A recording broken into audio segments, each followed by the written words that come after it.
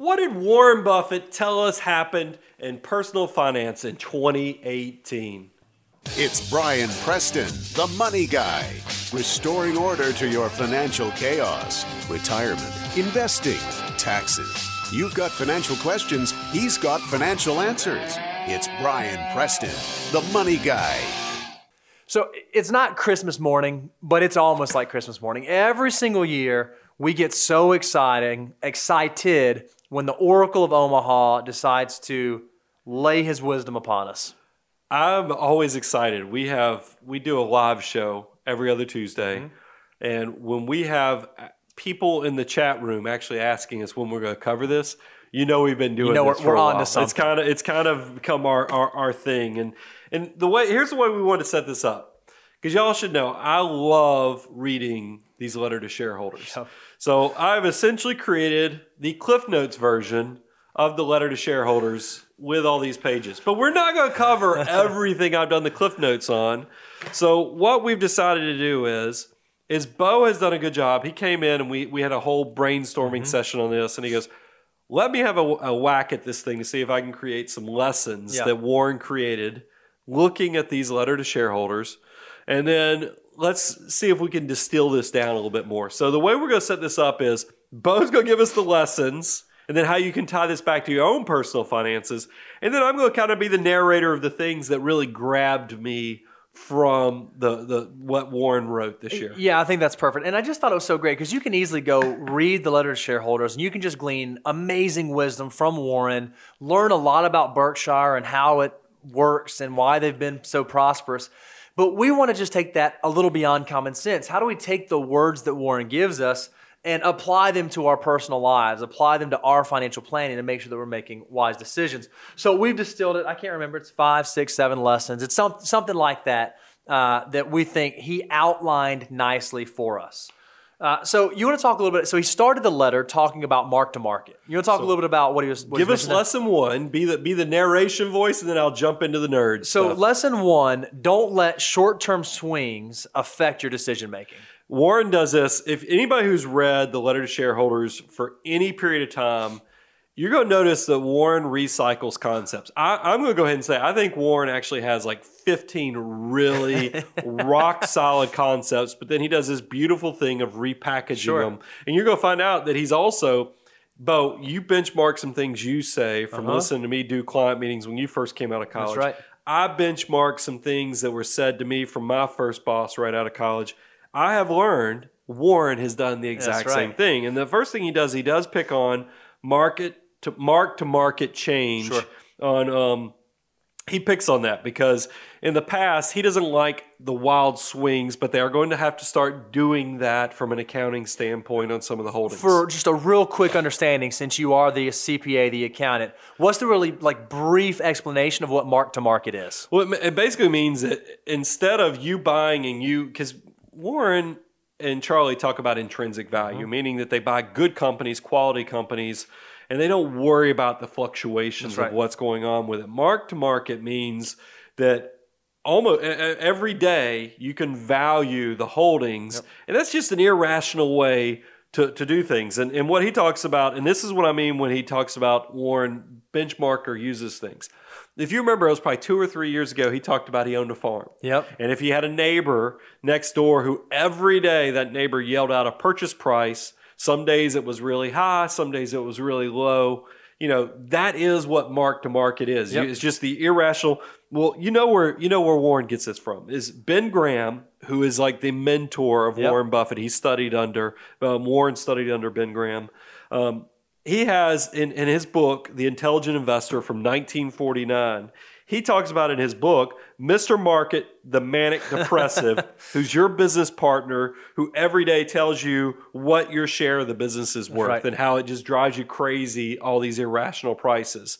And it's the same thing with mark to market, is that it can blow your mind or drive you crazy when somebody is constantly throwing out values if you don't really know what you think the true value of an investment is. And so what Warren shared is because of generally accepted accounting principles, some of the profitability, some of the earnings numbers for Berkshire wildly fluctuate month to month, quarter to quarter, year to year. And he said, I don't let that affect, and Charlie doesn't let that affect the way that we make investment decisions. We value our businesses on their actual intrinsic value. And so we started thinking about, okay, well, how can we apply that to our financial lives? And it's just like I said, don't let short-term swings affect your decision-making. Imagine how ridiculous it would be if you knew that you needed $1 million to be able to retire. And on the day your portfolio hits $1 million, you say, I'm going to retire. And then the next day, the market's down, 0.5%, and you're like, I got to go get a job. And then the market goes back up, and I can retire again.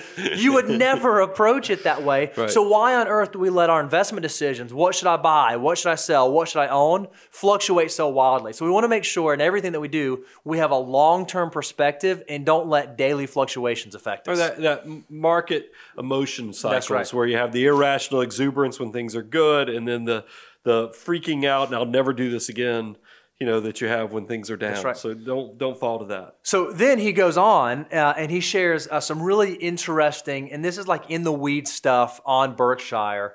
And I was thinking about, okay, what he's really telling us when he talks about the businesses that he buys and how he selects them and how they operate, he's really telling us about Berkshire's core investment philosophy. So one of the questions we have to ask ourselves are, do we have a core investment philosophy, number one, and do we have a sound financial plan in place that surrounds that investment philosophy? So this is lesson 2. Lesson number 2. And this is titled, if you're following along, if you've nerded out and you've printed your own letter to shareholders for 2018, this is the section that Warren titles Focus on the Forest, Forget the Trees. You can already sense how this is going. And this is where he talks about his 5 different tree groves of Berkshire Hathaway and how they're structured. And then I pulled this nugget because this is talking about your core investment philosophy. Yep. Here's a nugget that I pulled. Primary goal of Berkshire Hathaway's, it says to buy ably managed businesses in whole or part that possess favorable and durable economic characteristics. We also need to make these purchases at sensible prices. Buy good stuff, don't pay too much. That's what he said. And then I thought this was just being an American. I could almost hear the USA chant. USA, USA. Because Warren shares Berkshire invested a record $14.5 billion last year into plant, equipment, and other fixed assets, with 89% of that spent in America. Good old US of A. And then his equity investments as of the end of the year were worth $173 billion last year. I thought that was pretty powerful stuff. He praised retained earnings. That's going to be a common trend you're going to see throughout this discussion, including what we talk about to close the show out. But here's an example. I thought this was pretty cool on retained earnings and also a good example of repurchases. Warren and them bought American Express a number of years back. Right. Their initial investment was $1.3 billion. Pay attention to that. That number's going to come into play. They bought 12.6% of the company of American Express. Okay. Over the last 8 years, that 12.6 has increased to 17.9%. So his ownership interest in American Express has gone up about 5% over the last without them investing 8 years. a dollar. They bought no money. They didn't buy any additional shares. What happened is when you hear companies say they're repurchasing more shares, this is the benefit that comes from that, is that you're, instead of diluting the shares, they're actually making the shares more powerful for you. So he went from owning 12.6 to 17.9 over that period of time. That's pretty powerful stuff. And then listen to these earnings. So last year, Berkshire Hathaway's portion, Amex earned $6.9 billion. Okay. Berkshire's portion was $1.2 billion of the 6.9. That's what they get. That's what number sounds kind of familiar. Remember, that's 96% of the initial 1.3 billion. This is how powerful investing at good value, good companies, and then understanding how retained earnings can actually have a compounding effect for you is really powerful stuff. He closes out this lesson. I thought this was powerful when you talk about core investment philosophies. is that they have 112 billion of U.S. Treasury bills and cash equivalents, with another 20 billion in miscellaneous fixed income instruments. Right. Here's why I think this is important, and I'm going to read the quote, but then bring this back to personal finance for our listeners. And this is his quote: "Berkshire will forever remain a financial fortress. Will never risk getting caught short of cash."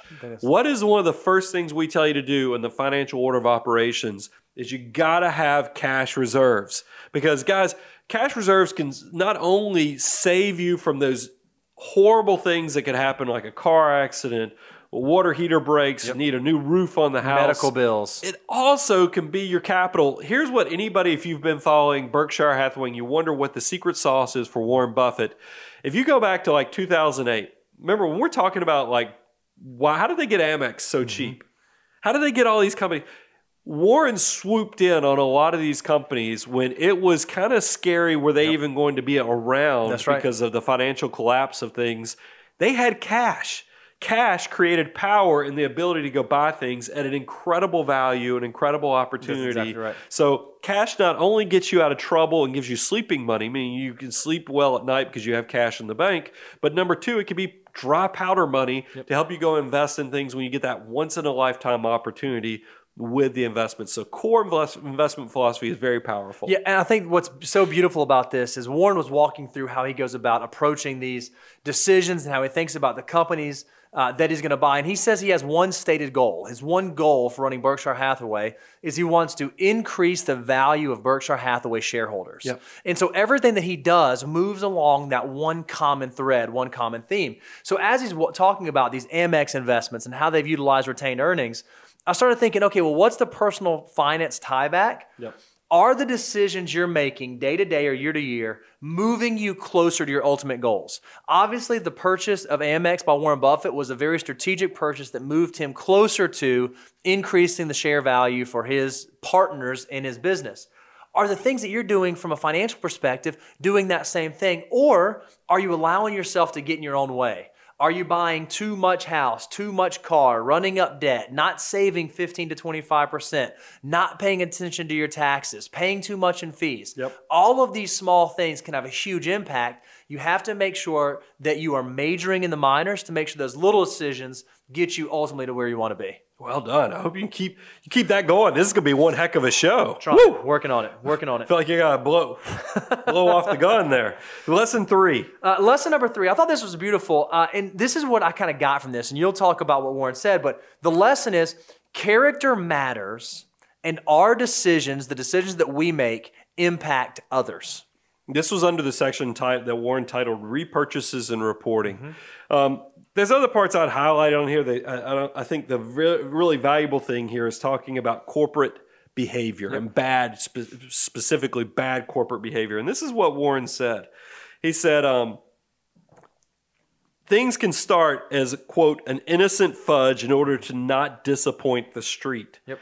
You can do a trade loading at quarter end. You can do turning a blind eye to rising insurance losses. You can draw down a cookie jar reserve.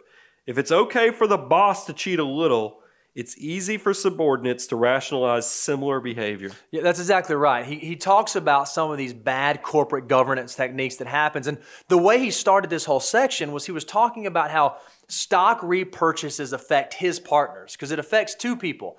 It affects his partners who are soon to be former partners, the ones that are selling the stock, and it affects his current partners that are going to stay partners who are going to continue to hold the stock. So he's thinking about every decision that I make, whether I'm going to buy back shares or whether I'm going to sell shares, is going to have a very real impact, just like how the CEO and the corporate governance they have impacts how the shareholders are going to be affected.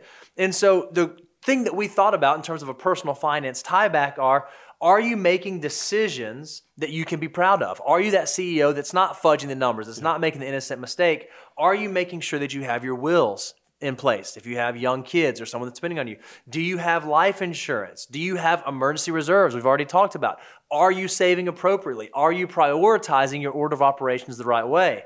If you're the CEO of your household, or if you're the one managing the ship, you got to make sure you're operating in a way that impacts and affects others in a positive manner, those that depend upon you. Lesson 4. Lesson number 4. Take advantage when the rule changes to your favor. This is under the section that Warren titled Non-Insurance Operations. I like this. Warren's a funny guy. From lollipops to locomotives. So here's the thing. I thought this was pretty cool. Pre-tax income for Berkshire Hathaway was up 24% in 2018 to $20.8 billion. So just in terms of top-line revenue alone, Berkshire got a 24% pay raise last year. But that's not even the most... I mean, listen to this number. After-tax numbers increased by 47%, and this is his quote, thanks in large part to the cut in the corporate tax rate that became effective at the beginning of the year. So we've been talking all the time about how there's this big thing that happened in corporate tax reform, and there are going to be some corporations and businesses that are going to be very excited about it. Warren just said... That's not malarkey. That actually happened for Berkshire. They went from 35, but the corporate tax rate in America for public companies was 35%, went down to 21%. Mm-hmm. You can quickly see how that 24% earnings growth can turn into 47% because of the tax savings. That's right. Now, Warren is quick to tell you that whenever any of us go into business, mm-hmm. we have a silent investor that in the past was getting 35%. That's right. And that's the government. By the fact that now the 21%, that 35 has gone down to 21%, Warren talks about how that is definitely going to fuel more investment, more opportunities. And I think that's a good thing. You know, it's the whole thing. As we close out this, you'll see Warren has some closing thoughts that will show you it's good for all of us to be able to grow in our companies, our employees, and figure out how we can make this thing even better in the future. That's exactly right. Warren recognized he had a 35% business partner in the federal government on future earnings of Berkshire. That partner's cut was moved down to 21%. So he, in that one fell swoop, increased the value of all of his other partners. They cut it down from 21%. So what's the tie back to personal finance? Warren didn't do a lot other than recognizing how the tax laws changed and how that's going to impact his company. Well, 2018 wasn't just a big tax year for corporations and businesses. It was a big tax year for individuals too. There were a lot of very big changes. So have you done the work of making sure you understand what changed and how you can benefit from that? If you don't know, we've done a couple different podcasts, a couple different shows walking through who the big winners are, who the big losers are for 2018, and how the 2018 tax laws can affect you. So that's something you should check out. If you're one of these people, after you do your taxes for 2018 and you find that you're getting a big refund, just like Warren talked about the opportunity if he was able to make use of that money and put it to work, I want to challenge you to do the same thing. If you haven't fully funded your Roth IRA, if you haven't fully funded, maxing out your 401k savings plan at work or building up the cash reserves or even paying down debt after you've gone through the order of operations, make sure something good comes from you getting that extra cash flow that's going to flow into you. Yep. Lesson number 5, the next one I felt like Warren went on to was he is telling us you really need to know and understand your risk tolerance and your risk capacity. This is under the section insurance, quote, float. We know how Warren loves him, some float from an insurance company. And then the funding of Berkshire. I thought this was interesting. Warren's take on debt and leverage. And I wish I'd read this before we did the last show on lump sum investing versus dollar cost averaging, because he talks about how when you talk about debt and leverage, because there are a lot of managers and others out there that will use debt, which debt, if invested, can actually lever up your rate of return. Amplify it exponential. It definitely amplifies it, makes it exponential. But Warren talks about that as credit vanishes and debt becomes financially fatal, and this is his quote. This is the part that I thought was so valuable. He said, it's a Russian roulette equation. Usually win, occasionally die.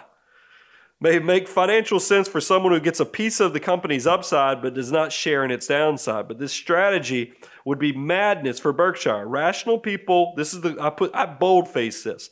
Rational people don't risk what they have and need for what they don't have and don't need. That's worth repeating. Rational people don't risk what they have and need for what they don't have and don't need. The dude's a poet. It's unbelievable how simple that is and how often we, in our own lives, kind of screw that up. The Russian roulette equation. Works out most of the time, but occasionally you die. It gives you a perfect narrative to understanding. Here's Warren's take on equity. Our level of equity capital is a different story. Berkshire's $349 billion is unmatched in corporate America. But when I hear a number like $349 billion, do you know what Warren started with? 1965, it was $22 million. That was his initial investment in Berkshire Hathaway. So unbelievable. Now we're at $349 billion. He's talking about how that's compounding interest. It's magical. It happened. Equity, especially keeping the retained earnings, can have tremendous value. Now, how do we relate this to personal finance? Because there's definitely a correlation there. Yeah, one of the things I thought that was beautiful is question number one, are you using debt wisely? Do you operate under the same assumption that when you utilize debt, you're playing Russian roulette? Is it something where you want to win most of the time, but occasionally you're dead, or is it something you ought to handle with a little more care? And then secondly, are you taking advantage of advanced strategies that might make sense for your situation? He talks about how there are deferred income taxes built into the unrealized gains in his equity holdings, and how because of that, he's been able to grow tax-free until he realizes that a lot of the equity capital inside of Berkshire Hathaway. Well, that's no different than you recognizing maybe you're someone who has a 401k plan that has really cool things like self-directed brokerage options or after-tax contributions or in-service withdrawals. If you're someone who lives in that world where there are some advanced benefits, you might want to think about taking advantage of those, because those are how you go from just a really good financial situation to a great, highly optimized, highly efficient financial situation. I was thinking about the fact that he was talking about how also the tax efficiency, because he uses it as an interest-free loan. Yep. Because if you have a lot of trading and turnover, the government makes you pay taxes on any gains and other things like that. Think about with mutual fund companies with active management that are constantly issuing out those capital gains. If you buy an index fund that's so much more tax efficient, it just allows you to let your money keep working and keep growing instead of being distributed out and paying taxes on it. That's exactly right. Do it like Warren would do it. All right, lesson number 6, and this isn't really on my bucket list, but Warren has a handful of human beings that when they read this letter, they got to just blush. You know that's why I did this. You know how badly I want Warren to dote on me the way that he dotes on the handful of guys he talks about. What about Brian? This could be my letter to you. Oh, you know what? I'm retiring. You'd write this letter to me. Yeah, that's probably what it would be. Lesson number 6, surround yourself with good people. And this is under the section of Geico and Tony Nicely. What an awesome, appropriate name. And here's what I thought was interesting is that Tony joined Geico in 1961 at the age of 18. That's crazy. Now, so listen to this career journey, because this is exceptional and unusual at the same time. So Warren and them didn't even start buying Geico. We all know that Berkshire Hathaway owns Geico Insurance. It all started in 1976.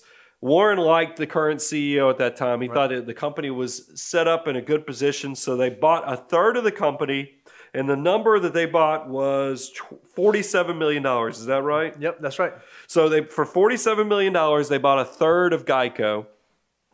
Over the years, through company repurchases of stock, theme you're going to keep here. They didn't buy any more at that point, but their third turned into a half. That's because awesome. Geico kept rebuying itself with stock buybacks. Fast forward 17 years to 1993. And that's when Tony, who once again started at 18, and now has become promoted to CEO. So fast forward another 2 years, 1995, Tony has kind of taken the helm. He's re-energized Geico. Berkshire made an offer to buy the other 50% of the company for $2.3 billion. So first half cost them $47 million. The second half cost him $2.3 billion. 50 times more than what he paid the first time. And I liked how he put in quote, and people say I never pay up. It's almost like he gets called for being a tightwad. Wait a minute. Wait, you'll hear the rest of the story here in a minute. But here's what I think is pretty cool. If you fast forward to now, because the rest of the story is Tony just retired. Mm-hmm. So Warren is kind of giving him, I would consider this a thank you note to Tony. Yep. But listen to the results of what Tony Nicely did with Geico. Geico is now America's number 2 auto insurer with sales 1,200% greater than it recorded in 1995. Underwriting profits have totaled $15.5 billion. since our purchase, and float available for investment has grown to $2.5 billion when he started in 1995 to up to $22.1 billion. Tenfold change almost. That's incredible. I mean, it really is a thank you note to Tony for doing an awesome work. And I couldn't help but notice when I was reading just with how much the float has increased, because $22 billion, just the float on that at 2% or 2.5%, that's like $500 million just flowing in. That's almost a quarter of the $2.3 billion that they bought in 1995. It's really incredible stuff. I think Warren even said this. He said, by his estimate, Tony's management has increased Berkshire's intrinsic value by more than $50 billion. So how do you take this? What do you look at this, since it's a thank you note to Tony? How would you apply this to somebody else's personal finances? Yeah, I think what Warren recognized is that having Tony on his team, having Tony in his corner, increase the value of he and his partners by $50 billion. Have you looked around at the professionals, the people that you have on your team in your corner? Do you have good people that are helping you become the best version of yourself? Whether that be a really good attorney to help you work through your estate documents, or a financial advisor to help serve as your CFO, or a really good accountant to make sure you're optimizing your tax situation, or an insurance agent to make sure you're not overpaying. Do you have someone, or do you have a team of individuals that's helping you navigate those big decisions to add $50 billion, maybe a little aggressive, to your personal financial situation? I'll add a little more, is that we know a lot of you guys, we talk about this abundance cycle all the time, is that you come to watch the Money Guy show and we just give it to you. We just lay it on. We just load you up with as much. And I feel like Warren does that in a lot of ways. But you guys are so successful. You have that retained earnings that's compounding interest and growing into something that a lot of you will graduate to a point that you start getting nervous about the decisions you're making. Or, I love it, I saw it in a Reddit post recently that somebody recommended our show and they said, I hope to work with those guys when I get to a certain level. We know you're out there and we hear that you're out there. So when you do get to that point through the abundance cycle that we just love on you with free information, when you do want to pay us back, give us a second opinion. Let us be the one that looks over your shoulder and says, yeah, you're doing it right, or this is what you need to do to reach all the financial goals that you have. But then let's talk about how Warren closed this boat. Because this was, if we had a love letter and a thank you note to Tony Nicely, I couldn't help, especially with this crazy world we're in now where, guys, we don't talk about politics, we don't talk about religion, because it seems like 50% of the country feels this way, 50% feels this way. We're all scared to turn on the nightly news anymore because it's just going to be a mess. Wasn't it nice to read the American Tailwind? That's right. And I didn't even put a life lesson on this one because I thought Warren did a great enough job just telling the story himself. Here's what Warren did. And you guys, don't take our word for it. Go check this out. We'll put a link on moneyguy.com so you can go check out the letter to shareholders. But if you go look at page 13 and 14, that's where the American Tailwind is. And I'm going to summarize this. You can go read the full thing later. But here's what it talks about. Warren made his first official investment when he was 6 years of age, and it was $114. By the way, Warren had a lot more money than I did at 6. That's the fact. I think that is a theme that we're going to notice carried on until he became a billionaire. I don't know that I was investing at 6. I don't know that was top of the priority for Bo Hansen. So that was 77 years ago. Here's something, and we were talking about, Warren drew attention to this, and then we were just talking about that. It's kind of crazy that he said 2 77-year periods before that initial investment was the year before George Washington became president. So America essentially has spanned 3 of Warren Buffett's investment lives. Not even his life expectancy, because by the way, he was 6. And he's only been investing for 77 years. So he's older than that, but it's 3 of his investment lifespans, which is pretty incredible stuff. And then America's faced, I mean, think about all the bickering and everything we're facing. We think this is the world's worst time, but we've had civil wars, we've had world wars, we've had Great Depressions. There's always some reason why you should be scared to be an investor, why you should be scared about the future. But it's somehow here in America, we have always felt like every generation is going to just do a little bit better. Right. We always want the better for the next generation coming behind us. So Warren makes the point. He says, well, if I was scared, if I let the Civil War, if I let the Great Depression, if I let the World Wars 1 and 2 sidelined me. Maybe I would have gone the scared route and bought gold. Yeah, because that's the safe investment. And 77 years ago, instead of buying investments in equities, he could have taken his $114.75 and bought 3¼ ounces of gold. Okay. Now he fast forwards and he says, you know what that gold would be worth today? That gold, that $114.75 would be worth $4,200. Okay. That sounds good. I mean, it's definitely increased in value. It's gone up. If you'd have just bought the S&P 500. Warren makes this point. By the way, y'all hear us talk about, we love the S&P 500. Warren obviously likes the S&P 500 too, because his $114 would now be worth $606,811 just in the S&P 500. That's unbelievable. And this is his quote. The magic metal was no match for the American metal. Oh, he's such a wordsmith. Truly incredible stuff. So it doesn't matter. And then he gives a little bit of nod to bipartisanship. He said there's 7 Republican presidents, 7 Democratic presidents through this entire process. He, really gives a nod to both. Yep. And then I'm just going to read this last section. I've really had to bite my tongue not to read just a lot of this letter. So humor me and bear with me as I read this last paragraph that he wrote.